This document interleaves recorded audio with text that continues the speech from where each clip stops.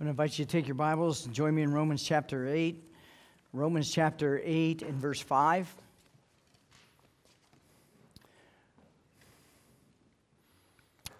Romans 8:5.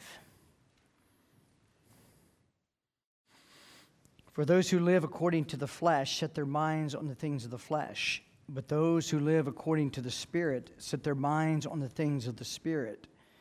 For to set the mind on the flesh is death, but to set the mind on the Spirit is life and peace.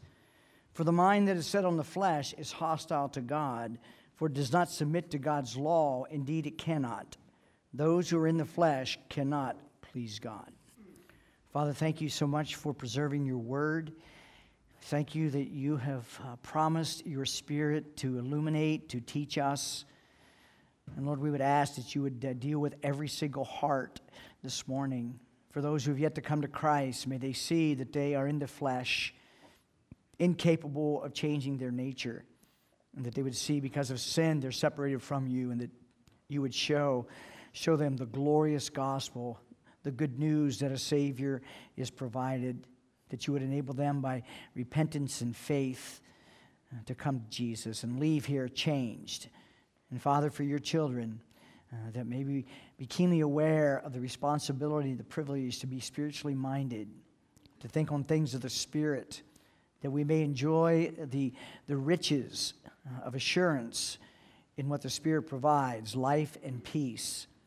And so, Lord, we just commit our time to you. We ask that much attention will be made of the Lord Jesus, and that we would behold the King in his beauty. And we thank you, Father, in Christ's name. Amen. Wasn't this singing awesome today? Those are incredible songs. I think we should just keep on singing and singing and singing. Romans chapter 8 and verse 5 and 6. We are working our way through arguably one of the great chapters of the Bible. It is a favorite of many and has been the favorite of many for decades, centuries, because it is the chapter of assurance. It actually is the substance of Romans. It is the meat that teaches us not only personal assurance, but how to cooperate with the Spirit in putting to death the deeds of the flesh and to live the Spirit-filled life. Now, as we go through Romans, and I've encouraged you to read Romans 6, 7, and 8 as one unit, because it defines the whole of the Christian life. Romans chapter 8 has a parallel of Romans chapter 5. Romans chapter 5 is full of contrast. If in Adam, if in Christ. So we have that. And in Romans chapter 8, we have the parallel in the flesh, in the Spirit. So in a very real way, 6 and 7 are just a bridge between Romans chapter 5 and Romans chapter 8. Though Romans chapter 6 and 7 define the Christian experience. Our union in Christ, our death with him in his crucifixion, and her resurrection with him in his is 6. Romans 7 is the daily reality that we're not in heaven yet. And then Romans chapter 8 is the assurance as we come out of Romans chapter 7. So what we've covered so far, go back to last week. We've been in Romans now, I think, 3 or 4 weeks of chapter 8. We got a long ways to go. There's so much in this treasure chest to unfold. But what we find in this passage we just read is the contrast between being in the flesh and being in the Spirit. And as we saw last week, is that the mind plays a critical part in the Christian life. In fact, it plays the most important part in the Christian life. We will see later on as we unfold chapter 8, we will see that the Christian life has order to it. It's your mind that is informed. It is your heart that is changed, your affections that leads to the exercise of your will in obedience. And that's always the process of spiritual growth. Mind, heart, will. And those combined produce the whole of the Christian life. And so we see Paul spending a lot of time here on the mind in chapter 8. And let us recall what Solomon says about our mind. And let that be an evaluation of your own life. He says in Proverbs chapter 23 and verse 7, "For as a man thinks within himself, so he is. How you think determines how you live." And that makes the mind so important in all of Christian living because it determines whether we are in the flesh or whether we are in the Spirit. And you often hear the term whenever you're called to give an account, whether it be in parenting to a child or in a marriage or at work or even dealing with ourselves. How often have you said the question to someone or to yourself after you've done something, what were you thinking? What were you thinking? I think it was one of my favorite ones as a parent. What were you thinking? But if you take it in a broader way, it's said a lot. Why is that? Because our behavior is driven by a thoughtful process. Our behavior isn't just something that just happens. It is determined by a thoughtful process, albeit at times impulsive, but nevertheless, how you think determines how you live. And as you see the mind in the Christian experience and compare to what's happening in society, we have a mindless society. We have a society that does not know how to think. It's not informed. It doesn't read like it should. And what it is informed by is not anywhere near what God would have us as the human mind needs to be developed. And that has not had its influence on the church. Christians, for the most part, in my estimation, and even in my own experience, Christians just don't think right. We don't think right. And we don't think in a long meditative way. And how we think determines how we live. We saw last week in verse 5, the mind set on the things of the flesh. I just want to do this quickly, the review. And we see then that those who live by the flesh set their minds on the things of the flesh. So we will see here this intersection between living and thinking. In the flesh, if you set your mind on the things of the flesh, sexual immorality, impurity, sensuality, idolatry, sorcery, enmity, strife, jealousy, fits of anger, rivalries, dissensions, divisions, envy, drunkenness, orgies, and such as like these. The list goes on and on. That's from Galatians chapter 5. If you find yourself living a life under the influence and even the control of the flesh, it's because your mind is still dead. You are dead to the spiritual things that would promote godliness. So we saw that the mind set on the things of the flesh, and it's a good evaluation, is to ask yourself, even as a professing Christian, is my mind more centered on the things of the flesh? Jesus would say, out of the heart comes evil thoughts, murder, adultery, sexual immorality, theft, false witness, slander. And let's remember that the biblical definition includes the heart. Includes the mind. It's the center of our personalities, to include our mind, our will, and our affections. We also see in this text, verses 6 through 8, the consequences of living in the flesh. There's death, that is spiritual death, and that is eternal death. Physical death, and then there's hostility towards God. He views us as enemies. We are enemies of God if we live in the flesh. And we also cannot please God. As much as we may think or we may try to gain His favor by religiosity, we cannot do that. We have no ability, if we're in the flesh, to please God. So now let's take a look at verses 5 and 6 and the contrast. The mindset on the things of the Spirit. And let me encourage you, I just mentioned this, is to evaluate yourself and to see, is your mind set on the carnal things of the world? Are you constantly finding yourself bent towards the things of the flesh? And we'll talk about what a Christian mind looks like today. A Christian mind is that you occasionally turn it on to think about Christian things. That's not a Christian mind. For instance, you can be in the flesh and come to church on Sunday and sing songs and listen and read your Bible, and you can be dead, not a Christian, in the flesh. It isn't a switch that you turn on. We're talking about the nature of the being, the nature of the person. And those in Adam are of the flesh. It means that you can't do anything of a spiritual nature. Conversely, what we see here in verse 5 and 6, we see the Spirit. Well, let's read that again. For those who live according to the flesh set their minds on the things of the flesh. But those who live according to the Spirit set their minds on the things of the Spirit. Do you see the contrast? Now, there's also a commonality. It's to set their minds on the things of the flesh, or you set your minds on the things of the Spirit. But here is the difference. is that those who set their minds on the flesh, they do that by nature, and that's all they can do. Is if you're naturally born, you are in Adam, everything about you is in the flesh, all your thinking is in the flesh. Genesis 6:5 says that the Lord looked and saw that the thoughts of men was evil continually, so that's you in the flesh.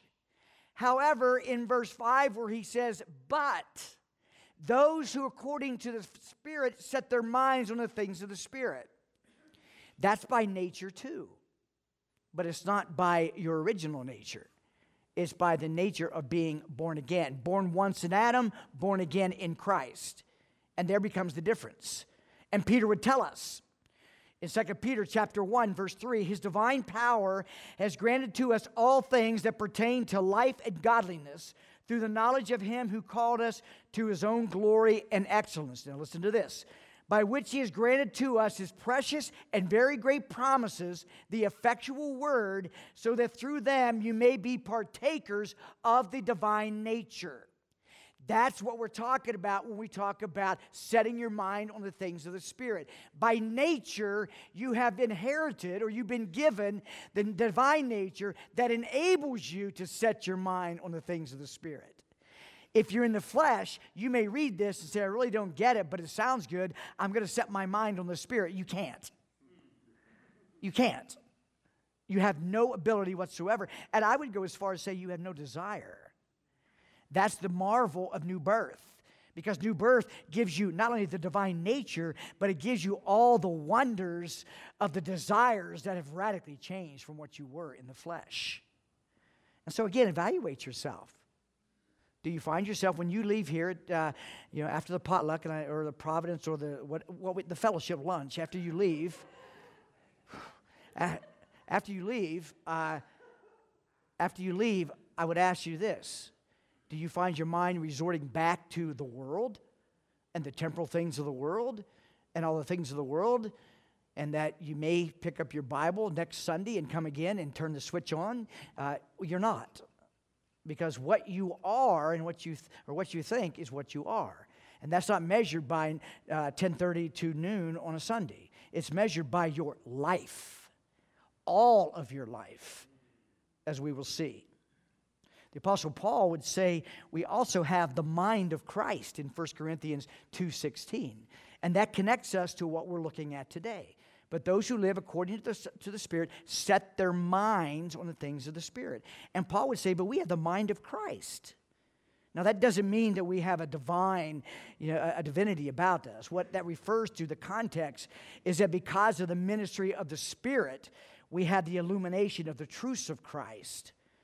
We're able to sing that wonderful hymn, "The King is all his beauty," and know it.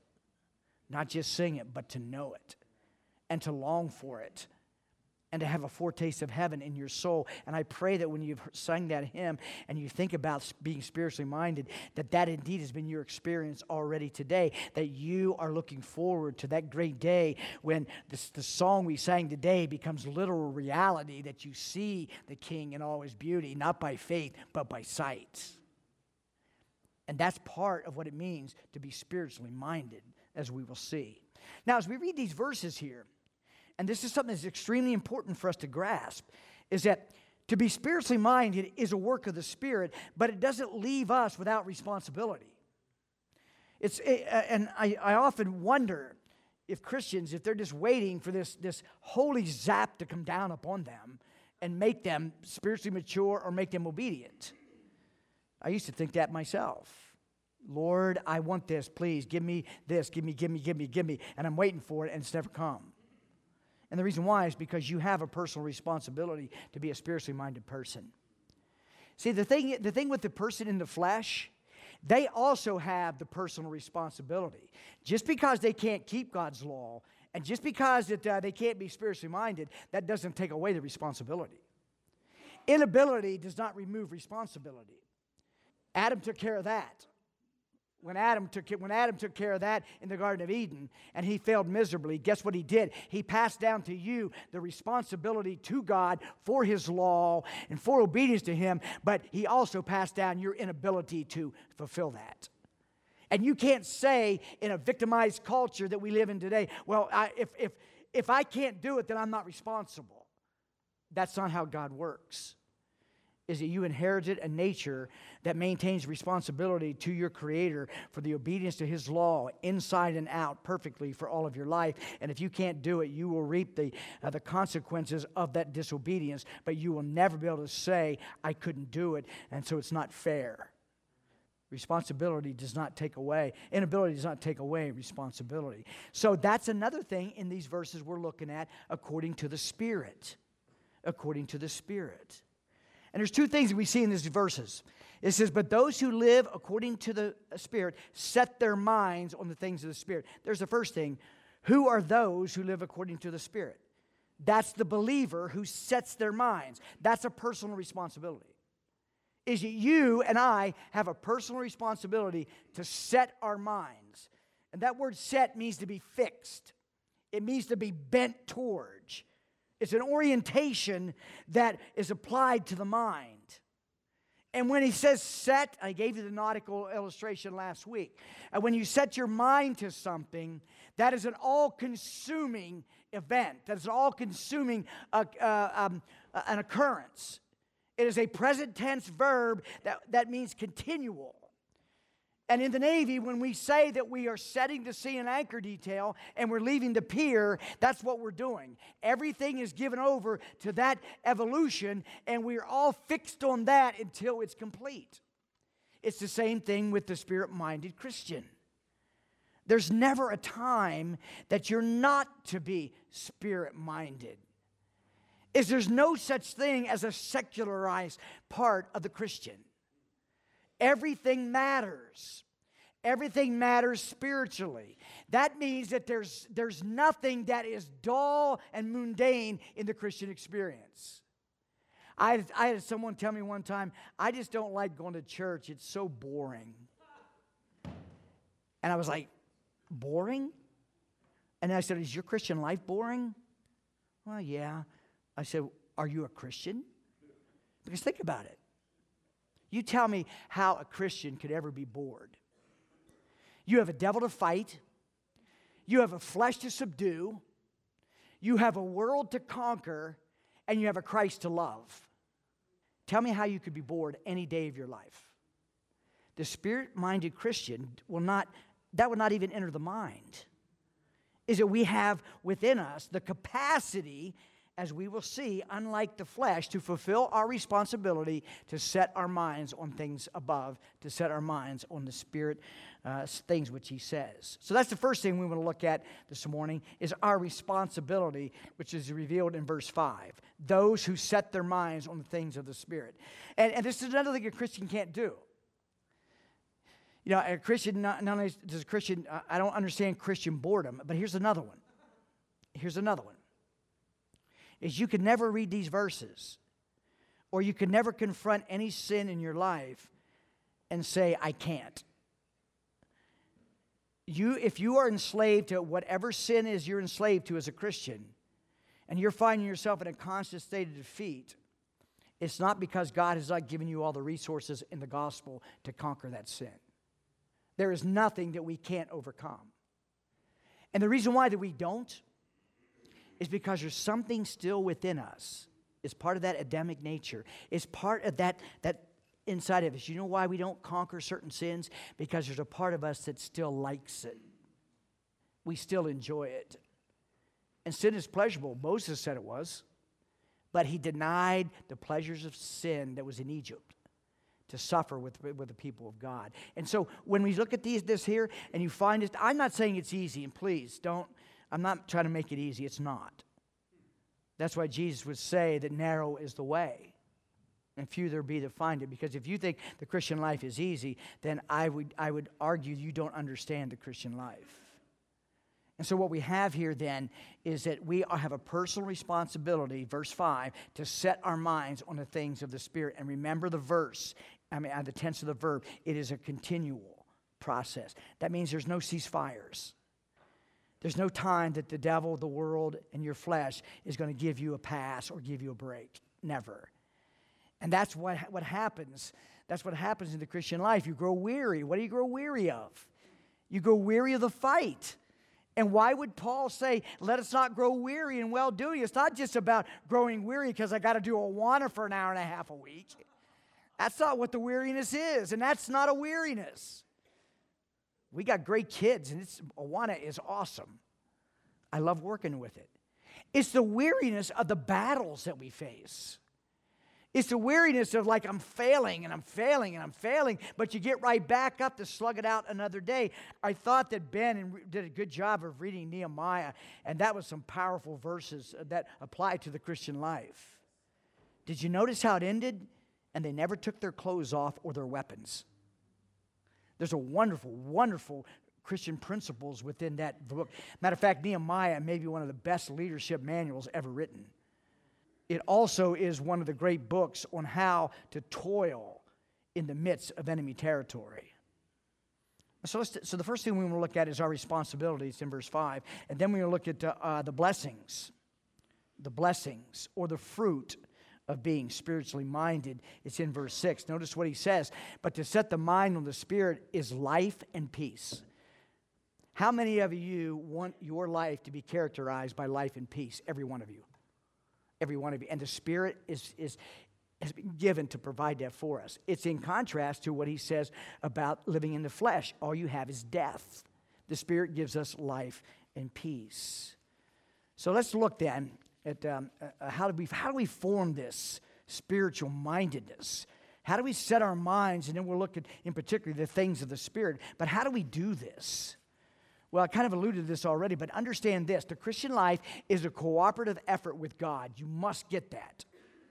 Is that you and I are responsible before God to live the Christian life. But I have not one single ounce of strength to live the Christian life. And neither do you. You say, well, that's kind of a contradiction. In our eyes only. It's not in God's eyes. Is that God has given us everything we need. He says in 1 Peter, He's given us all things that pertain to godliness. And so we have the ability to live the Christian life. Philippians chapter 2, verse 12. Turn to it with me if you would. Philippians chapter 2, verse 12. Since Paul would identify in chapter 5, or chapter 8, verse 5, that we are responsible to be spirit-minded. Well, how do we do that? It's cooperative with our God. Philippians 2, chapter 12. Therefore, my beloved, as you've always obeyed, so now not only as in my presence, but much more in my absence, work out your own salvation with fear and trembling. Stop there for a minute. Who works that out? We work that out. But who also works it out? Verse 13. For it is God who works in you, both to will and to work for His good pleasure. And what is His good pleasure? Is us working out our salvation, which culminates in us being like Jesus. So what we find in this Philippian passage is really the key understanding to being spiritually minded. Is I have this personal responsibility to work out salvation, new life in Christ, in the spirit of fear and trembling. And fear and trembling is the fear of God, and the trembling is to realize that in and of yourself, you can't do this. The fear and trembling are two different words. And the fear would have the fear of God controlling our lives, and the trembling is to realizing how weak we are without the power of God. And now a significant part of working out our salvation with fear and trembling, it draws us back to Romans chapter 8. And you can go back to that, Romans chapter 8 and verse 5. The significant part of working out your salvation is in your mind. This working out your salvation is an external. It's an internal transformation that leads to external. Because remember what happened in the flesh? They that live according to the flesh, external, mind the things of the flesh. So it even applies for those not saved. How you think determines how you live. The person outside of Christ, it's all about this world. It's all about the pleasure. It's all about the attainment. It's all about the things of this world. And that controls their mind, so it controls their activity. Follow someone around for a week and you will know if they're a Christian or not. Follow someone around for a week. And you will know if their mind is set on the flesh or if it's set on the Spirit. Actually, you'll probably know that in about 24 hours. Actually, you might be able to know it within 2 hours. Because it's a constant. Everything is interpreted through eternity. Everything is interpreted through what the Spirit would have us, the things of the Spirit, which is in verse 6. And so now let's talk briefly about, well, maybe briefly, develop the discipline of spiritual mindedness. How do we set our minds? What does that mean in regards to this resolve that we're talking about? The Christian has the power of choice. The person in the flesh does not. You choose what to set your mind on. And if you choose to not discipline yourself in spiritual mindedness, and then the world is going to conform your thinking. Because as a Christian, you are constantly swimming upstream against culture. A rapid river. And if you quit the discipline of spiritual mindedness, you will be swept down. Not that you will lose your salvation, but you certainly won't enjoy your salvation. This is the same resolve. When Paul says in verse 5, set their minds on the things of the Spirit, it is the same type of resolve that Jesus models in Luke 9. Luke 9:51, when the days drew near for him to be taken up, Jesus set his face to go to Jerusalem. Paul says, set your mind on the things of the Spirit. Jesus, it was written by Luke, Jesus set his face to go to Jerusalem.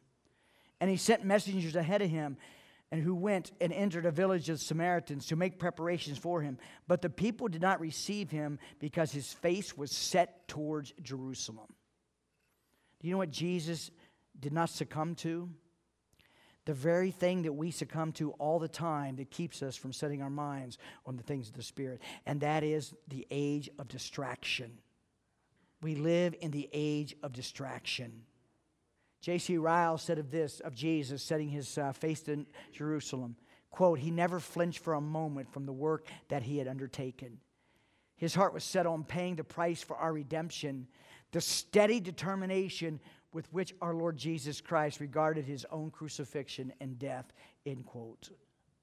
This is the same personal resolve we read in Romans chapter 8, verse 5. Set your minds on the things of the Spirit. And also in Colossians 3, where Paul says, set your mind on things that are above, not on things that are on the earth. And you know what's implied with that? Is the exercise of a resolved will. And here's another thing about this. These aren't suggestions, they're imperatives. They're commands. And so you say, well, I just don't do very well with my mind. My thinking goes all over the place. Well, I got that, believe me. Hence, we live in the age of distraction. Your attention span, my attention span, is shortened by the culture that we live in. And as a result, we don't know how to meditate biblically. We don't know how to spend long periods of time beholding the King in his beauty. We need to get back and learn that the Bible teaches biblical meditation. It teaches periods of being alone and discipline your mind to right thinking, which is spirit-minded thinking.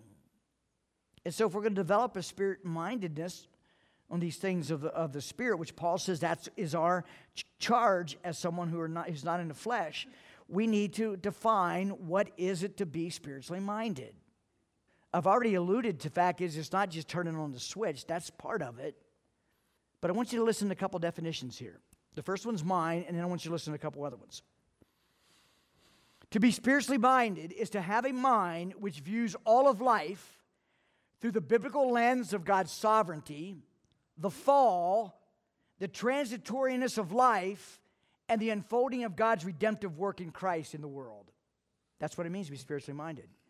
It's to see all things through God's sovereignty. How many of you are so up in a lather about what's going on in our country, the wickedness of leadership at all levels? How many of you are so up in arms with that? And I hope you don't think that a change of leadership in Washington is the answer, because it's not. It's a change in leadership when the Prince of Peace comes and he sets up his eternal kingdom. But if you're spending more time wrapped up around what's going on in our culture, and you're seeing all the corruption, and it's causing you to stay awake at night, and you're worried about that, you're not spiritual-minded. Because what you've done is that you have shelved God's sovereignty in your life. And that you're living not spiritually minded. To be honest, you're living fleshly minded. And we know what that means. That means fleshly minded people are outside of Christ. And I'm not saying that you're not a Christian, but if you're so wrapped up in what's going on horizontally, you're forgetting the whole big picture of even why we're here. And you can't interpret anything unless you start in the Garden of Eden and you trace the redemptive thread of Christ's work through all the prophets and all of the Gospels and all of church history, and you see that the reason why America is like it is, not because of corrupt leadership, it's because of corrupt humanity.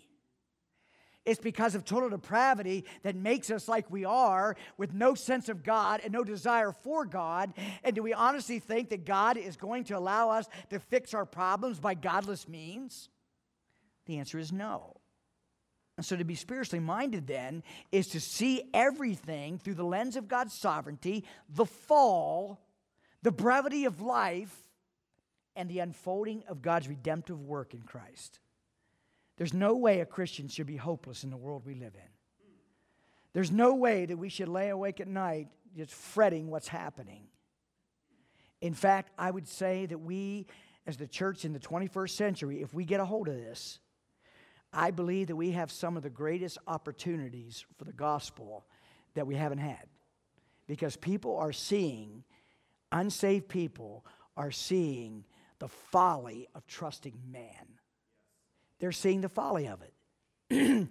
I don't care what side of the aisle you're on in Congress. You're seeing the folly of man. And so people are saying, is there any hope? And then you have people that are so afraid. Look at crime. Look what's happening out there. People are so afraid. So don't look at this and don't let us bunker down waiting for the second coming. Let us see through the lens of being spiritually minded that God has given us so many opportunities for the gospel and that people want to talk about spiritual things. I tell you that we talk about it a lot. It's not because it's the only thing we have, but a couple things. I work in Awana. I work in the TNT. There are some young people in that group that they probably know more Bible than some of us. I mean, they are committed to the Scripture. They are committed to that. Yeah, I know that they're memorizing these verses, but you know what's happening?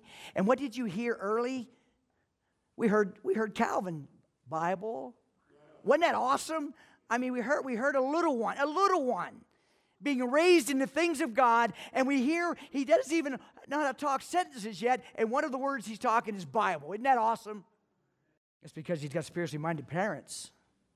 And it's important that we understand that to be spiritually minded doesn't occur from 10:30 to 12, and if you think that's what it is, you're missing it.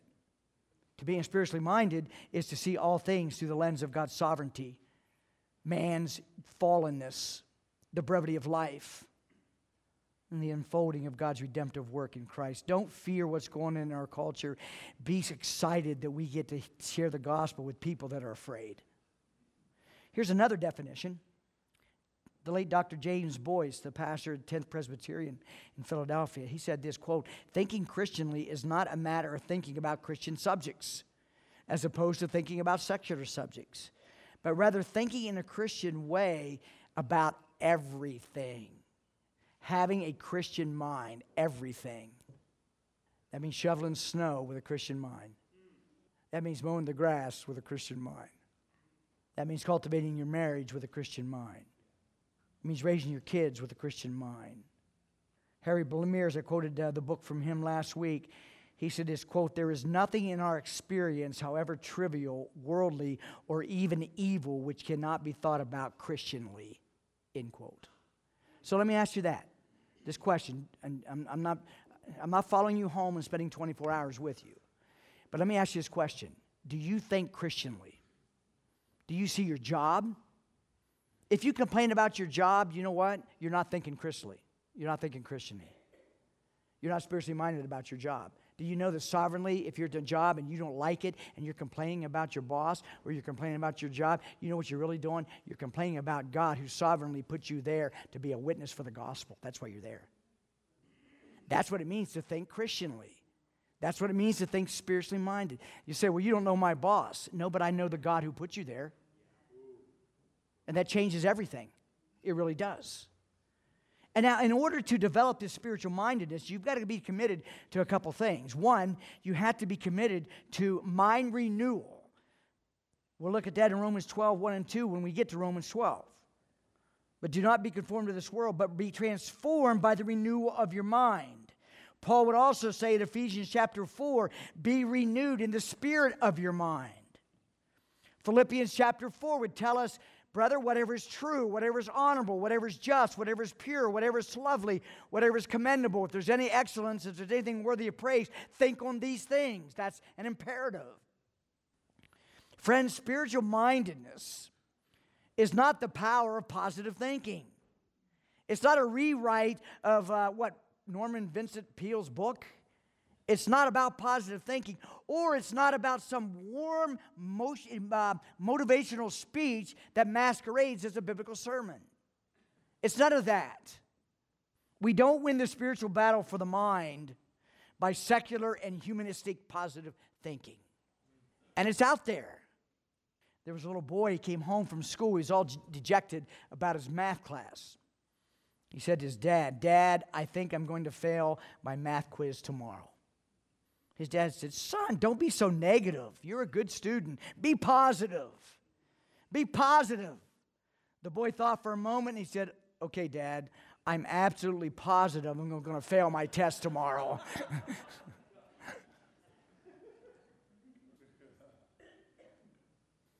You have no strength, and there's nothing in the earth that can renew your mind apart from the Spirit taking the Word of God and renewing your mind. And if you look in Romans chapter 8, look at verse 5 again. For those who live according to the flesh set their minds on the things of the flesh, but those who live according to the Spirit set their minds on the things of the Spirit. So what are the things of the Spirit?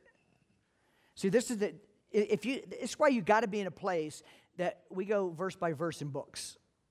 And one, you can't avoid hard things. You know, we're going to skip Romans 9, 10, but you can't skip. You have to go through it all. Hard things have to be talked about. The second thing is it avoids us from skipping over important things because we may not think they're important. For instance, look at verse 5. Have you meditated long on what he says, that we are to set our minds on the things of the Spirit? Have you meditated? What are the things of the Spirit? What are they? Do you think on those things? If you don't know them, how do you think on them? And if you don't have those in you, how do you set your mind on those things? So it always goes back to our thinking determines our living. We could spend months, if not years, talking about the things of the Spirit. But we've always established that to develop a spiritual mindedness, it is a constant renewal of our mind, a personal resolve that we are responsible for, that there is no separation from the sacred to the secular, for lack of a better words. That everything in your life has spiritual implications. If that's not true, then why are we going to stand before the judgment seat of Christ and give an account for everything? Well, we are. Why? Because everything matters. And if you really want to get down to being spiritual minded, you know what all this life is? All this life? All this life is for one thing, is to prepare us for judgment. Really. And that shouldn't scare you as a Christian. It should make you wise. Because Ephesians chapter 5, verse 15 and 16 says, do not walk as the unwise, but walk as the wise, redeeming or making the best of time, for the days are evil. I think one of the great challenges we face as Christians is that you ever hear that term, or you ever hear yourself, I just don't have the time. It's like that question, what were you thinking? How about this one? Have you ever said, I just don't have the time? Okay. I would argue that is not a good thing to say. Because when you say that, I would like for you to take your 168 hours a week and chart every hour. And you're going to find gaps that you wasted. And you might find large gaps that you wasted. It may not be long periods at a time. It may be a half hour here. It may be 15 minutes here. It may be 30 minutes here. But if you add that up, 168, and take ample hours for hygiene and sleep and all that, you're still going to find, and your eyes are going to go like this. You're going to say, I waste a lot of time. To be spiritually minded is not only to think on the things of the Spirit, and is not the things of the Spirit His very word that says, redeem the time. So that's one thing. But I want us to focus on the time we have left. Two things of the Spirit. Two things of the Spirit that we are to be spiritually minded on. And the first one is this, is that the spiritually minded Christian is not only interpreting all of life through, as I mentioned, God's sovereignty, the fall, the transitoriness of life, and the redemptive work of Christ. But here's what the Christian that's spiritually minded is fixed upon, and that is the person of Jesus Christ. Jesus says in John chapter 15, "But when the Helper comes, the Spirit of God, whom I will send to you from the Father, the Spirit of truth, He proceeds from the Father. He will bear witness about me." And what was the last words of Jesus? "And the Spirit of God will come, and He will bear witness through you of me." Power will come. Don't concentrate on that you're a powerful person. Concentrate that you're a weak person with God's power to proclaim Christ. There's a difference. Because if you concentrate on how much you're a powerful person or how gifted you are, there's a danger that you can concentrate on the power and the gift. And I know this is controversial, but I'm going to say this. God did not give the Spirit of God primarily to gift you. He gave the Spirit of God primarily to make you like Jesus. And how's that happen? By the operation of the gifts, as well as your obedience to Him. Jesus says in John 5:39, "You search the Scriptures because you think that in them you have eternal life, and it is they that bear witness about me." The Spirit-minded person, because of the Spirit's work within of bearing witness, he's revealing Christ to that person on an ongoing basis. And you want to know if you're growing as a Christian, then you should see this intensifying, all-consuming desire to know Christ, to love Christ, to worship Christ, to be like Christ, to be with Christ. That is the very essence of a spiritually minded person. That person cannot get enough of the Lord Jesus. They see the King in all His beauty. They are tasting the goodness of the Lord. It is the beauty of Christ that begins to cultivate in the spiritually minded person that you find yourself absolutely obsessed with the person of Christ. And it's not about just knowing the truths of His deity, the knowledge about His redemptive plan, all that. It is the beauty of the person of Christ. When Paul says that I might know Christ and the power of His resurrection, it wasn't that he would have the ability to articulate the riches of Christ. It's because he was so enamored with what God did in Christ for him that he couldn't get enough of Jesus. It was Psalm 73:25 where Asaph would say, "Whom have I in heaven? And there's nothing on earth that I desire besides you." Let me ask you, beloved, could you say that right now in the face of God? Could you look in the face of God right now? Because the Spirit is working a spiritually mindedness in us, disciplining us to think on the things of the Spirit, primarily the person of Christ. Could you look at heaven right now and say, "Father, you know my heart. There's not a single person. There's not a single relationship. There's not a single pursuit. There's not a single goal. There's not a single desire that I have that is above your Son." That's what Asaph says. I don't want you to feel like you're an utter failure. Well, actually, I do. I want you to feel humbled and absolutely crushed, because it's only the broken people that see the beauty of the King. It's not the proud person. It's not the religious person. It is the spiritually minded person that has experienced new birth in Christ, that have made them in Christ, that they see their brokenness. They see how poor in spirit they are. They see how they mourn. The Beatitudes characterize them, and they cry out, "Oh, you're so worthy, the King in all His beauty. You're so worthy." It's that person that Jesus reveals His beauty. This isn't heartless knowledge. It's affectionate. It's the affection. You know one of the great privileges in heaven? One of the great privileges in heaven is that we are going to forever drink at the bottomless well of Christ's love, and in return, love Him without the fallenness of Romans 7. Is that we are going to finally be free from all this. And if that isn't beating in your heart, you're sick of this world. If that isn't beating in your heart, you're not a spiritually minded person. The Christian is extremely uncomfortable in this world. They're so homesick for the King. They can't wait. They're sick of failing Him. They're tired of sin. They're tired of being lukewarm. They're tired of the apathy that so easily settles into our hearts. We're tired of singing the King and all is our beauty, and all we're thinking about it was what's going to happen during the week. The Spirit of God, what He works in us. Set your mind on the things of the Spirit. The first thing is the person of Christ. And let me ask you, how many times have you been in so-called fellowship settings that the name Jesus has never been mentioned? That there's been no sharing of what Christ is to you in your life? I've been guilty of that. Well, we can talk about all the good things that God is doing, and we can talk about even our church, all the great things that God is doing, but I think God is far more pleased when we talk about His Son. And we talk about Him in the context of us being His children. And that the Spirit will generate within us this hunger to know more of Christ. Here's the second thing in the things of the Spirit. If His role is to elevate Christ, which it is, then we set our minds on the person of Christ. We also set our minds on the Word of God. You see, well, that's given. Well, but is it? Remember Job? Remember Job? Yeah, that's our next book, by the way. So, remember what Job said?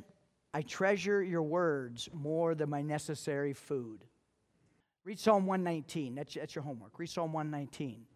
And I want you to circle in your Bible how often the psalmist proclaims his love for the Word. And how often he says, with my whole heart. Now remember, the Psalms mostly are prayers. So he's writing this psalm, and he's transparent before his God, and he is confident that what he tells God is true. I seek you with my whole heart. I love your word more than all the treasures of the world, all the gold.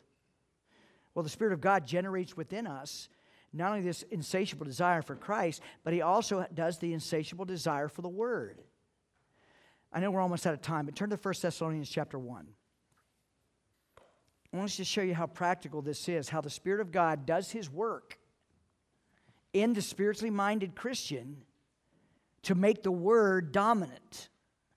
And it's not that you would have all these knowledge so that you would be able to cite all the great doctrines and quote the great the Puritans and people from church history. The Spirit of God gives the Word of God so that we will know the living Word of God.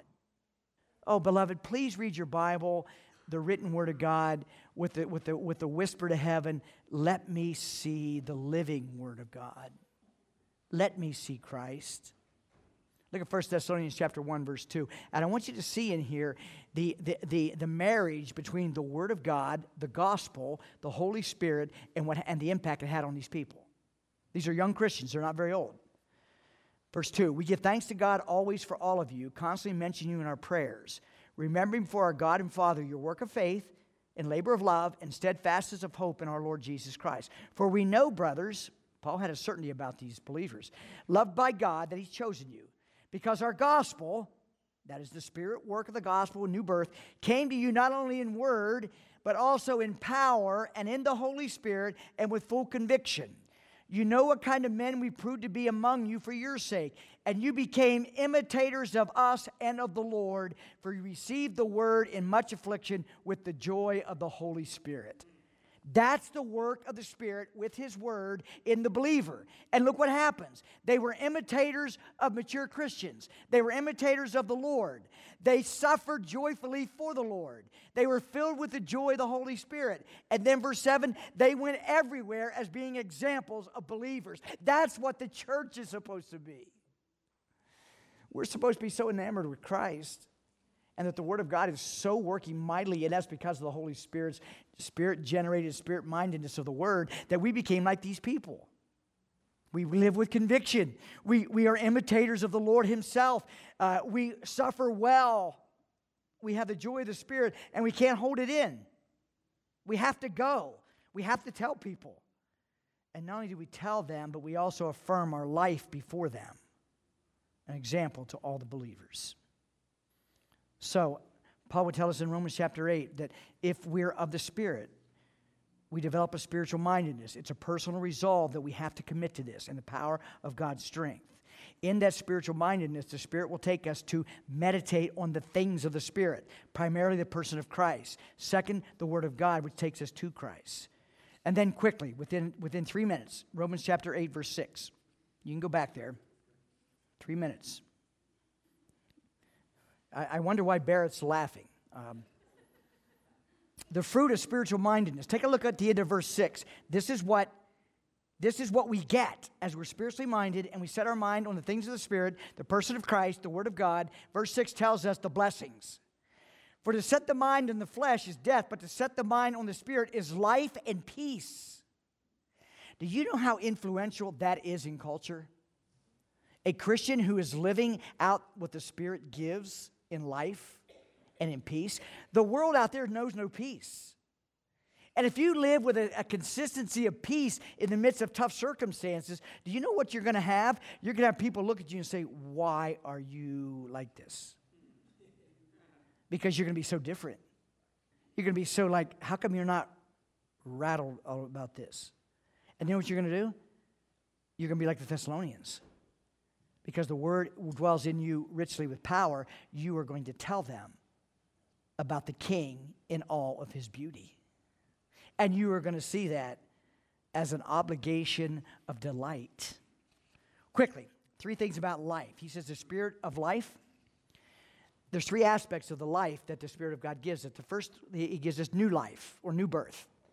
John chapter 3, verse 5, Jesus says you must be born again. He would further go down and tell us you must be born of the Spirit. So if you are thinking about what we've been reading, say, this is what I want.